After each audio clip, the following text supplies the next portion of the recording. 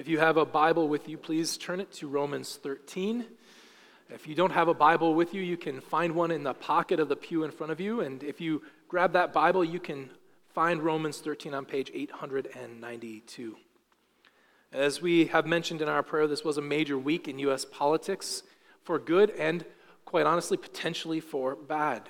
A major opinion was leaked from the U.S. Supreme Court that seems to be poised and ready to overturn Roe v. Wade.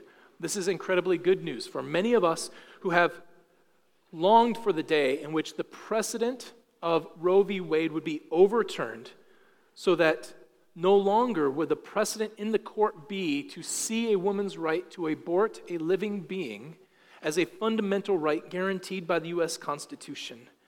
It's a major win for those of us who are pro-life, who believe that this is a step toward protecting the most vulnerable and oppressed people in the world, and giving rights to people who have long lacked it. The bad news is, of course, that it was leaked. And it was leaked before the Supreme Court honestly got to make it official. It was leaked likely, although not with any certainty, to put pressure on those very justices who would have been voting for the overturning of Roe v. Wade. It is not settled yet, and we need to continue to be in prayer for it. It is by the providence of God that that particular ruling happened to come out and happened to be leaked the week of Mother's Day. It's a day in which we celebrate the goodness of moms, and we are thankful for that ruling and the appropriateness of it on Mother's Day, when we expect and long for women of every economic status, of every difficult circumstance, to know the blessing and the joy of having children. Let's be honest, we want more people to understand the goodness of Mother's Day.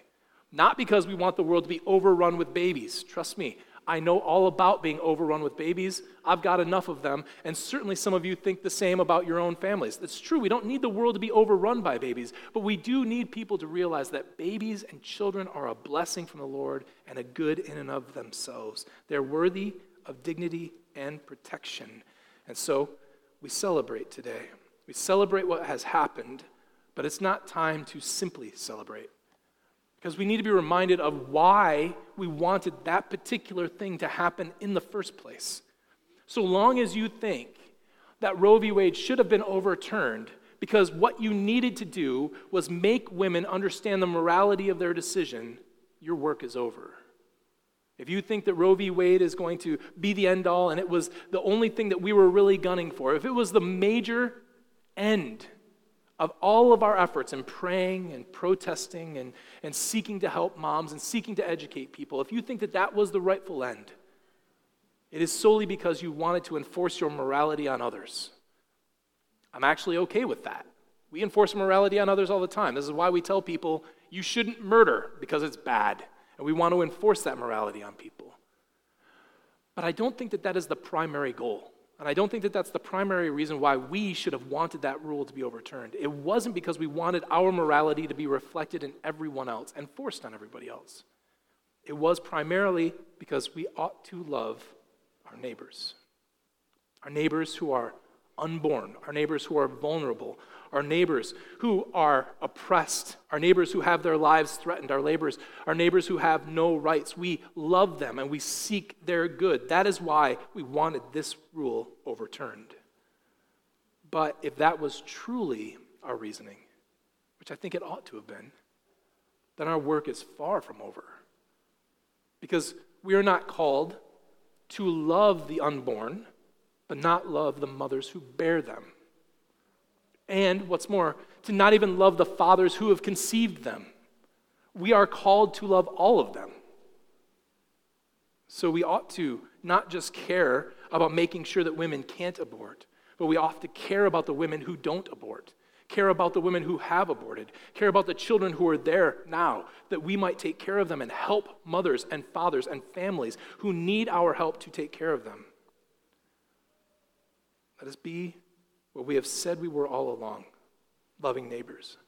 Because make no doubt about it,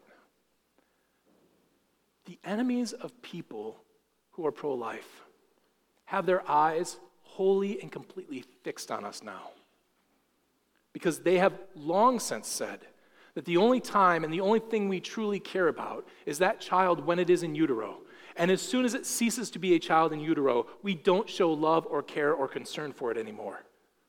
If it lives in squalid economic circumstances, if it has no opportunities in life, if it has poor health care, we just don't care, they say. Well, let us remember then 1 Peter 2:15. There Peter writes, "This is the will of God, that by doing good you should put to silence the ignorance of foolish people." We are not going to silence our critics by writing better Facebook posts. We're not going to do it by preaching better sermons.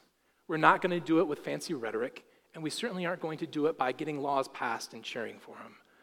Peter says very clearly, you will put to silence the ignorance of foolish people by doing good. So, do good. We're not done. We're just starting. If we are going to silence people who claim that the church is filled with hypocrites, we won't do it by telling them that we're not hypocrites. We will do it only by showing them that we're not hypocrites. Our work then starts today. And, given this, it is providential that not only did that leak happen the week of Mother's Day, but for us particularly, that week happened, the leak that came out from the Supreme Court happened the day that we happen to be on Romans 13 of all the passages in Scripture. Romans 13 is an incredibly important passage in Scripture. We oftentimes struggle with how we are supposed to relate to earthly authorities in this world. How are Christians supposed to engage in public policy making? How are we supposed to handle laws that are passed down that we don't agree with, that we feel as though run counter to what is good for society? Certainly we can turn to the Old Testament for this, and we can see what God's law would say. But at the same time, we recognize that there is a real distinction between God ruling over his people directly in the nation of Israel and how the New Testament is always set up. That we are members of two distinct kingdoms, two distinct countries. That we as Christians are members of a country that is not of this earth. We are members of a kingdom that does not belong to the places of this earth, while at the same time we are here, citizens of the United States of America. The New Testament begins with this understanding. After all, Israel is a state that is subjected by the Roman authorities, trying to trap Jesus. The Pharisees and the Sadducees send people to him to see if he will speak a bad word against Israel or a bad word against Rome. And Jesus says, "Render unto Caesar." Peter, in the passage we've already read from, insists on much the same trajectory. You are to honor the emperor. Paul makes mention of this in several ways, usually just a brief line here or a brief line there. But for some reason, in Romans 13, we have the longest, the clearest, and the most thorough treatment of how Christians are to handle governing authorities which are over them. So let us turn to that passage and read these 7 important verses today and hear what Paul has to say to us about what is the most important way in which we relate to the authorities over us. Paul writes here in the book of Romans, in chapter 13, "Let every person be subject to the governing authorities, for there is no authority except from God, and those that exist have been instituted by God.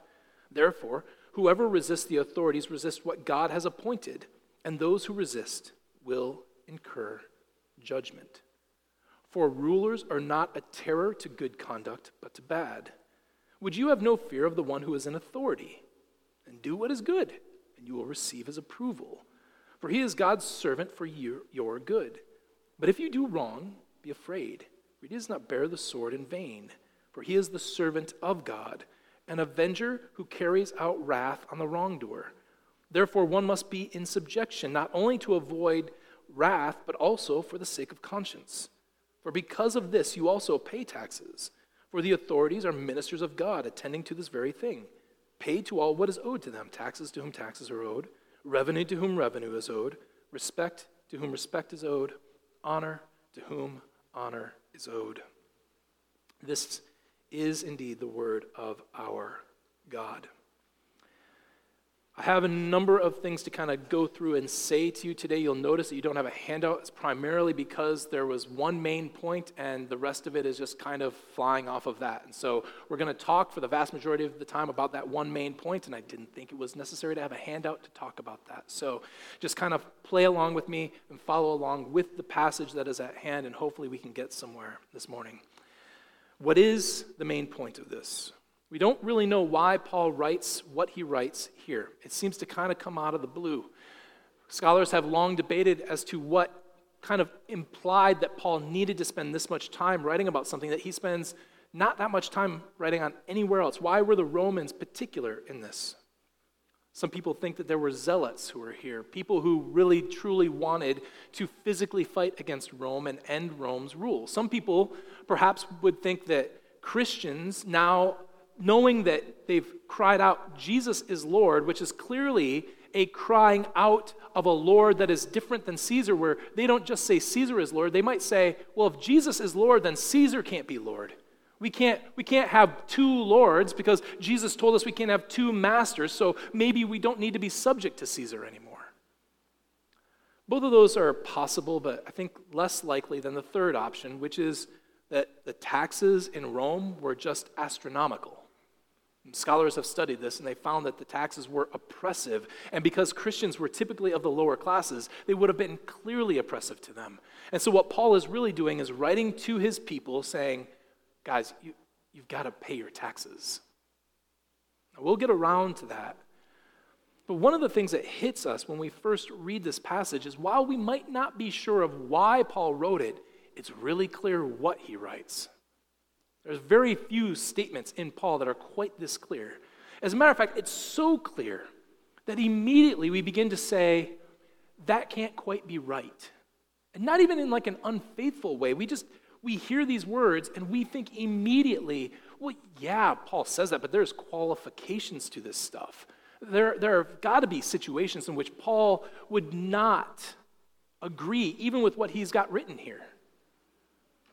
When the governing authorities would look at him and say, hey, you can preach Christ no more, we have every reason to believe that Paul would stand with the apostolic tradition of saying, well, whether or not you think it's right for us to obey God or you decide, but we cannot help but speak of that which we have heard and seen. So there are boundaries. I think that it's clear. More than that, I think it's clear that Paul would have known that there were boundaries. But I think that this is a bad way to handle the text. So think through this with me as we kind of work our way through the text. We live in a country that has guaranteed us the right of first importance. Number one with a bullet is the First Amendment. Well, actually, number two is the bullet, but number one is the most important one, where we are granted free assembly, we're granted free speech, and freedom of religion. And we know that the Bill of Rights isn't like numbered in such a way that number one is more important than number two, and number two is more important than number three. It's not really ordered that way, but the first one kind of is. The first one is the most basic of fundamental rights.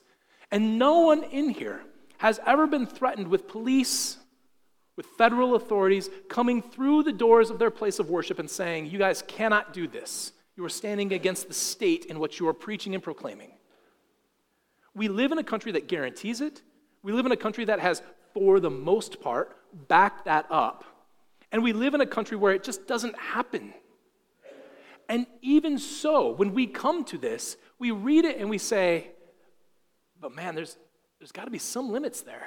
Even we can understand that this just can't be the only way that we relate to the authorities.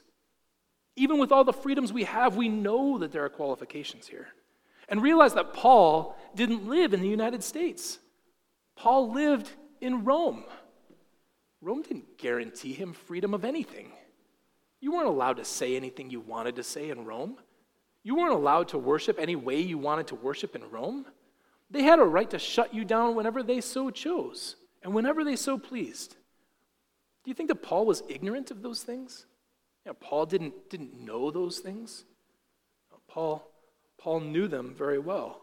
We know this even from the text.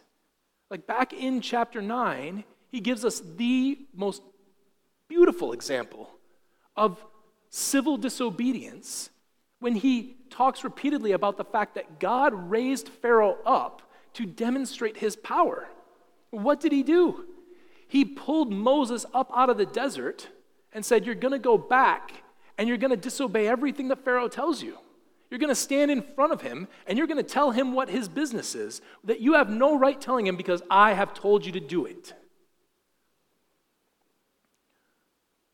Moses does so under the authority of God, denying the authority of Pharaoh in front of him. Even the very fact that Moses is alive in order to do that is a sign that God understands, and written into the Word of God are qualifications on this very thing. In Exodus 1, we read this. Then the king of Egypt said to the Hebrew midwives, one of whom was named Shiphrah and the other Puah, when you serve as a midwife to the Hebrew women and see them on the birth stool, if it's a son, you shall kill him. But if it's a daughter, she shall live. But the midwives feared God. Pretty straightforward. They feared God over Pharaoh. They feared God and did not do as the king of Egypt commanded them, but let the male children live, which would have included Moses. So God dealt with the midwives. So God dealt well with the midwives, and the people multiplied and grew very strong. And because the midwives feared God, he gave them families. It's quite clear that they disobeyed a direct command of the authority that was above them, and God blessed them for it. He treated them well because of it. We're not to think that Paul doesn't know the story of Daniel, that there's a lion's den and a fiery furnace. He knows well these stories. But when we come to a text and we expect it's going to say something, and it doesn't, when that text is almost begging to say something, and it never quite gets around to it, when we ask questions of a text that it just doesn't seem keen on answering at all, it's a really good indication that we're coming at the text all wrong. See, what Paul is interested in is not what the exclusions are. What Paul is interested in is not what the qualifications are, which I think he knows are the first things that we would run to and hang on to. I think that misses his point. What he wants to do is make his point clearly and forcefully so that you're not thinking of the limits but feel the full brunt of what Paul says, which is simply this. As a Christian, your first impulse and your gut reaction to any statement from an authority over you is to be submission. Full stop. Full stop. Your first initial reaction and your gut reaction should be submission. Not, I wonder if I can get away with not doing that. Or I wonder if this thing that they forbid me, if I can do it. Your gut reaction should not be that. Your gut reaction should be to be subject to the governing authorities. Not given over to how you feel, not concerning whether you think the law is good or right or true or helpful. There must be, I think, a clear biblical warrant for you to resist and stand against the authority that God has put in place. And Paul makes it clear that that is the case. He says, I trust in the doctrine of the sovereignty of God. As he's shown, God is sovereign over all events, over the wicked men who were to kill Jesus. God is sovereign to work that out for their good. Over your election, Paul says, God is sovereign over those things. If he is sovereign over eternal, if he is sovereign over spiritual things, then Paul reasons he is certainly sovereign over something as small as the President of the United States. And so, to stand against the edicts and the authority of those people who have been put in place by God, even if it's through the instrument of our voting for them, if they have been put in place by God, to disobey them without warrant is to disobey God. There is no way around what Paul is arguing there. That is straightforwardly what he is saying. So the authority, the ranking of it, goes God, when it comes to these sort of political realities, God, the state, and then you. The only time you get to circumvent the state is precisely when you have warrant from God to do so, not when you feel like you should do so, not because you don't like the law, not because you think the law is dumb and stupid and hurtful. The only time you get to do it is when there is a direct command from God that you would be breaking. If you don't have that, I humbly submit to you, you have no right to break the law. None. The best example of this has got to be, for us, COVID. It is the example. This is the issue that churches had to work through in the past year, 2 years now. Geez, time does fly. 2 years. I went back and I looked. These were the exact moments I was writing emails to our church repeatedly at this time as the elders were working through how we're going to change. So I would like to just take you through how the elders thought through things.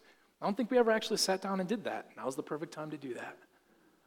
When we first got hit with COVID, the elders made it very clear that we were not epidemiologists. We don't understand the ins and outs of how viruses work in populations. And so because of that, we were going to follow the recommendations that were laid out, especially early on when we didn't know exactly what we were dealing with. And so Crossway closed their doors, our doors, for about 6-7 weeks. By the way, those 6-7 weeks were horrible. They were horrible for me. They were horrible for you. It didn't please anybody. We didn't do it because we liked it. And I certainly wasn't on vacation because recording sermons to be putting online was way worse than preparing for sermons in person. Way worse. And are you laughing, Jimmy? Jimmy knows it. He's like, I watched those things. They were bad. So it was way more difficult. Over time, we realized, okay, well, things have settled down, and we were caught in a difficult spot, the way many churches were caught in a difficult spot. But we, and I think in a more particular way, because we were under no sort of blindness to think that simply because you watch a video in your house and I watch a video in my house, that we're somehow gathering together and worshiping together. We flat out reject that. We don't think that that's true at all. Now, you might have been given the Word of God during that time, and you might have had like individual or family moments of worship, but Crossway Christian Church was not Crossway Christian Church during that time. We didn't gather together. It's just so happened that Michigan, in the governor's executive orders, always had a loophole.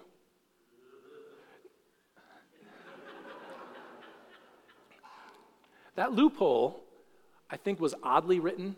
I think it was written by a governor or a group of people assisting the governor who had never actually known how a church works or how worship services work. But nevertheless, I think we fairly interpret it to be an exemption for religious communities to gather together. And so, because we were free to do so, we opened the church back up. But in order to honor what we thought was the governor's wishes, to show her honor and respect, the elders at first said, hey, if we're going to meet together, y'all are going to have 6 feet of separation, you're going to stay in family units, you're going to wear masks. Now, as it so happens over time, people, and again, I want to be very clear about this because you need to be encouraged in this, who had complaints about that, didn't complain about it. Even the word complaint isn't quite good. I think that they probably had complaints about it, but they handled it well. They came respectfully to the elders and asked us about it. They talked to us about their difficulties with it. And pretty soon the elders realized that we've overstepped our bounds. We can't force you to wear masks. We just can't do that because that is something that isn't within our purview as the authority of elders to do. And what's more, that was something that was quite clearly by the elders, by the governor's own executive order, you were told you didn't have to do. So we rescinded that. We said, you don't have to. We gladly encouraged people to. We said, you don't have to. Now, all of that would have looked completely and totally different if we were in a place like Washington, D.C. or California, because both of those places didn't let anybody gather. And the pastors who were in Washington, D.C. and pastors in California had to wrestle with Romans 13 in a way that we didn't. Our governor, whether you like her or not, made life very easy on churches because she said from the get-go, you can meet. You can meet. That was not the way that other states handled this issue. And it would have looked completely different if we were in Texas or Florida. So we've had to wrestle through these issues. The reason why we could do that, though, was specifically because we had an exemption. We had an exemption where we could enter in those doors or the doors of the old building, and we could sit with one another, and we could do so without masks. However, friends, that would never extend to your walking into Walmart. Unless you had a medical exemption to walk into Walmart at that time without a mask, to defy the authority of the state without clear biblical warrant. And if you think you've got clear biblical warrant for why you shouldn't have to wear a mask walking into Walmart, I would love to hear it. Without that biblical warrant, you were in sin if you did that, specifically in defiance to the state authorities. Because there's nothing in Scripture that says that you don't have to wear a mask. There's nothing there. It's difficult, but this is the gut instinct that Christians ought to have, not to fight the authorities, but unless we have good biblical warrant, which doesn't mean that you don't have to have a clear one sentence in Scripture that you can come to. You can actually reason from the Scriptures, but it's got to be good. The burden of proof is on us, in other words. And that comes through because Paul is not clarifying that position at all here. He's not qualifying it. He's not putting an asterisk next to it. He's not saying, hey, this is the cases that you can get away with this, and this aren't the cases. He's just saying you are subject to the governing authorities. As you are subject to God, so you are subject to them. Now, the ESV has a mistake, and you might have noticed that when I read it, I didn't read certain words. The ESV at the end of verse 4 and in verse 5 talks about the wrath that the state carries out as God's wrath. That is flat out an interpretation. It is not a translation. I have no idea what the ESV was thinking there because the word God doesn't exist there at all. The Christian Standard Bible basically has the exact same translation, only they dropped the word God because it's just not in the text. Now, what Paul is saying there is not that they're carrying out the wrath of God on you, but they're carrying out their own wrath on you. When you do bad, you are punished for it. And I think that bad and good here is at least partially understood by bad and good in light of what the state has said. So the state says, you can't do this thing, or you must do this thing. If you don't do the thing that they say you must, or you do the thing that they say you can't, they're going to punish you for it. And Paul is saying, if you want to avoid it, do what the state tells you to do. Now, quite clearly, there are times when you can't do that. We've talked about those cases. Not all of them, because we can't list all of them. But, if the state said, brothers and sisters, you are not to meet at all simply because we don't like Christianity, I think that we would say, okay, well, come and arrest us. The point is that the state is doing what it needs to do. Now, obviously, that does mean that sometimes we will be punished for doing things that God has called us to do that the state forbids. And when that happens, Peter has an admonishment for us. He says, for this is a gracious thing, when mindful of God, and there I think he means mindful of Christ, given the fact that his example for how you are to live this out is Christ on the cross, mindful of God, one endures sorrows while suffering unjustly. He says, you've got to think of Jesus in this situation. Jesus suffered unjustly. He did it without opening his mouth. He did it without complaining. He did it by entrusting himself to the one who judges justly. So ought you. When you do wrong, the state can inflict their wrath upon you for your harm. Therefore, Paul goes on to say that you are not to abstain. You are to submit yourself, not only to avoid wrath, but also for the sake of conscience. What Paul means there is not that if your conscience pings you, that you get to skip out on whatever the state is commanding of you or forbidding you. He actually means the opposite. He says you submit for your conscience. I think for two reasons for your conscience. One, so that your conscience might be better formed in understanding the role of the state when it comes to understanding how God's authority works through the natural order of things. And secondly, so that your conscience isn't pinging you as guilty when you do something that the state has said that's wrong, that you don't have biblical warrant for. But what Paul definitely does not mean, what he definitely does not mean, is that if you don't feel right about doing something that you can't find a clear example of in Scripture, that feeling alone is enough to keep you from it. That's clearly not what Paul means. I think more than that, he means that it helps to shape and to form your conscience, rightly ordering it amongst the law and the order of God. Paul gives a couple of examples of what this means. First, as we said before, he's looking at these Christians and he's saying, pay your taxes. He actually says it twice just to make sure it gets home. You are to pay your taxes.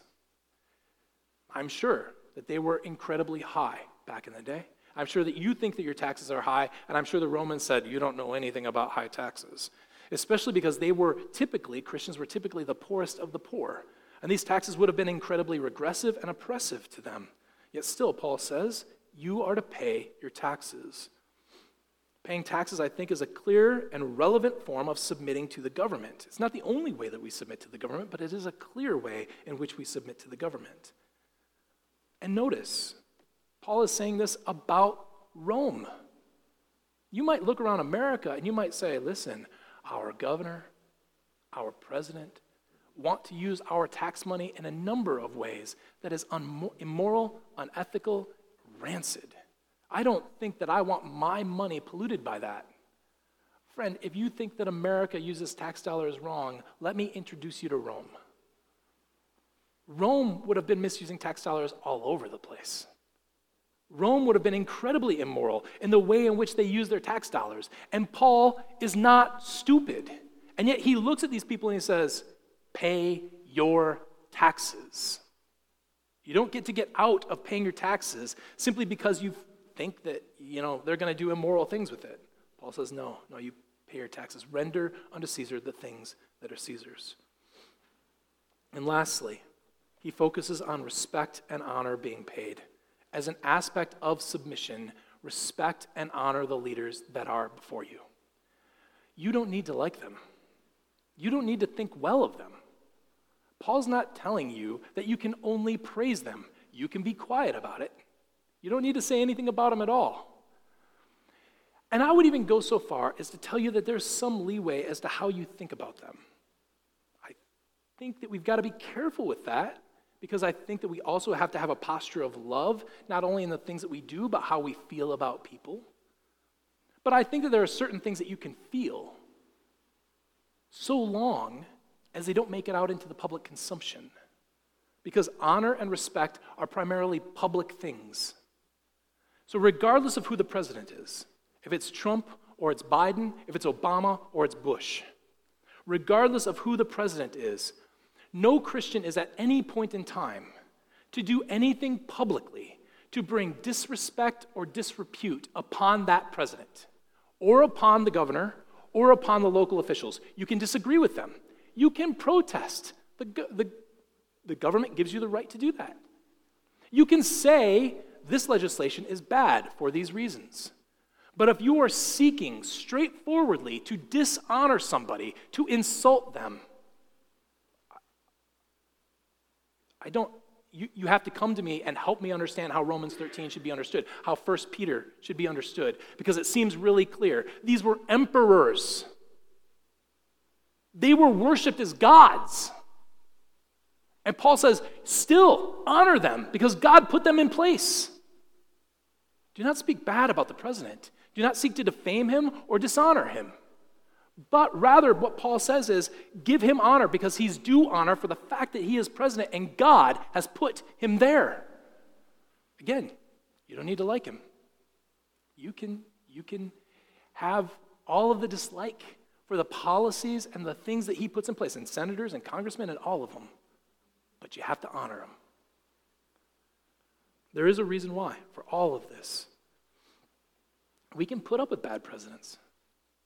Every president's going to be bad.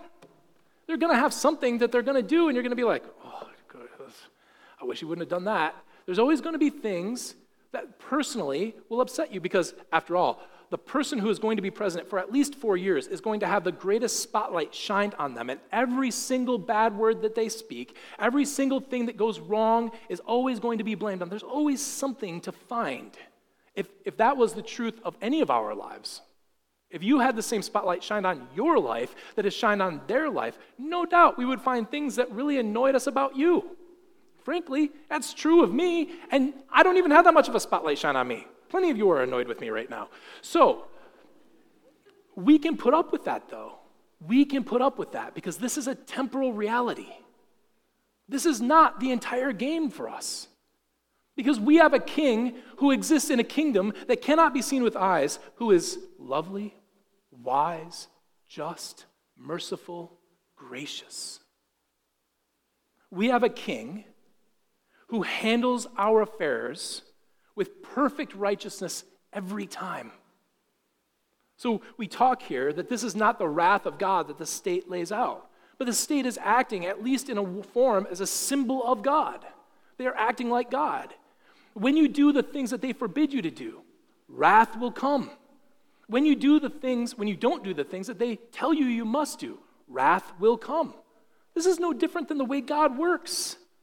If you do wrong, will not God avenge? Will not God bring justice upon the earth? He will. But we serve an incredibly gracious God who, by putting his Son in our place, has taken his wrath for us. And the penalty that was due to us has been placed on him so that everyone who confesses in the Lord Jesus Christ and believes is transported out of this earthly kingdom and into another one, which is where we will make our home forever. So we can put up with all of the temporal stupidity you want to throw at us. We can put up with all the bad laws. It doesn't mean that we're going to follow all of them. It doesn't mean that we're going to do everything that you command us to. It means that we will think wisely about it, we will think together about it, we will think and reason from Scripture about it. But our gut instinct will be to submit because we fear God more. So acting and so doing is nothing less than simply an act of faith. Show that you belong to that better kingdom. Show that you belong to a better God. Show that you belong to a better king who always rules justly. And so when he speaks to you and he tells you, you must act like this, you will say, Amen, for it is for my good that he commands me thus. Let's pray. Father, these are difficult words for us. Perhaps it's just Americans have this built into our DNA, a desire to stand up to authority. Perhaps it's just because authority is often misused wherever it's found. Regardless of the reasons, help us to walk faithfully in this world under your sovereign leadership. We don't always know why the leaders are chosen by your kind and good hand, especially when rampant foolishness in this world is the result. But the cross has taught us to trust in your ways. For when night is darkest, you seem to bring forth the dawn. When foolishness and evil are at their apex, you bring forth your Son from the tomb. So we trust you, and we walk by that trust. But we do confess, our Lord, it's difficult. So we ask for help, for grace, for comfort, for aid as we do so. And all the more for our brothers and sisters who live under more difficult authorities and more difficult situations. All of this needs to be treated with grace and kindness. Let that be our lot, not only to obey your word, but to be gracious and humble before one another in that. For those who are in more difficult situations, we pray that you would give them discernment and strength in all things, that your people would act in honorable ways in the world, that the world might see it and know how great our God is. So we ask these things for your glory and for our good. Amen. If you would stand and sing with us our hymn of response, All I Have is Christ.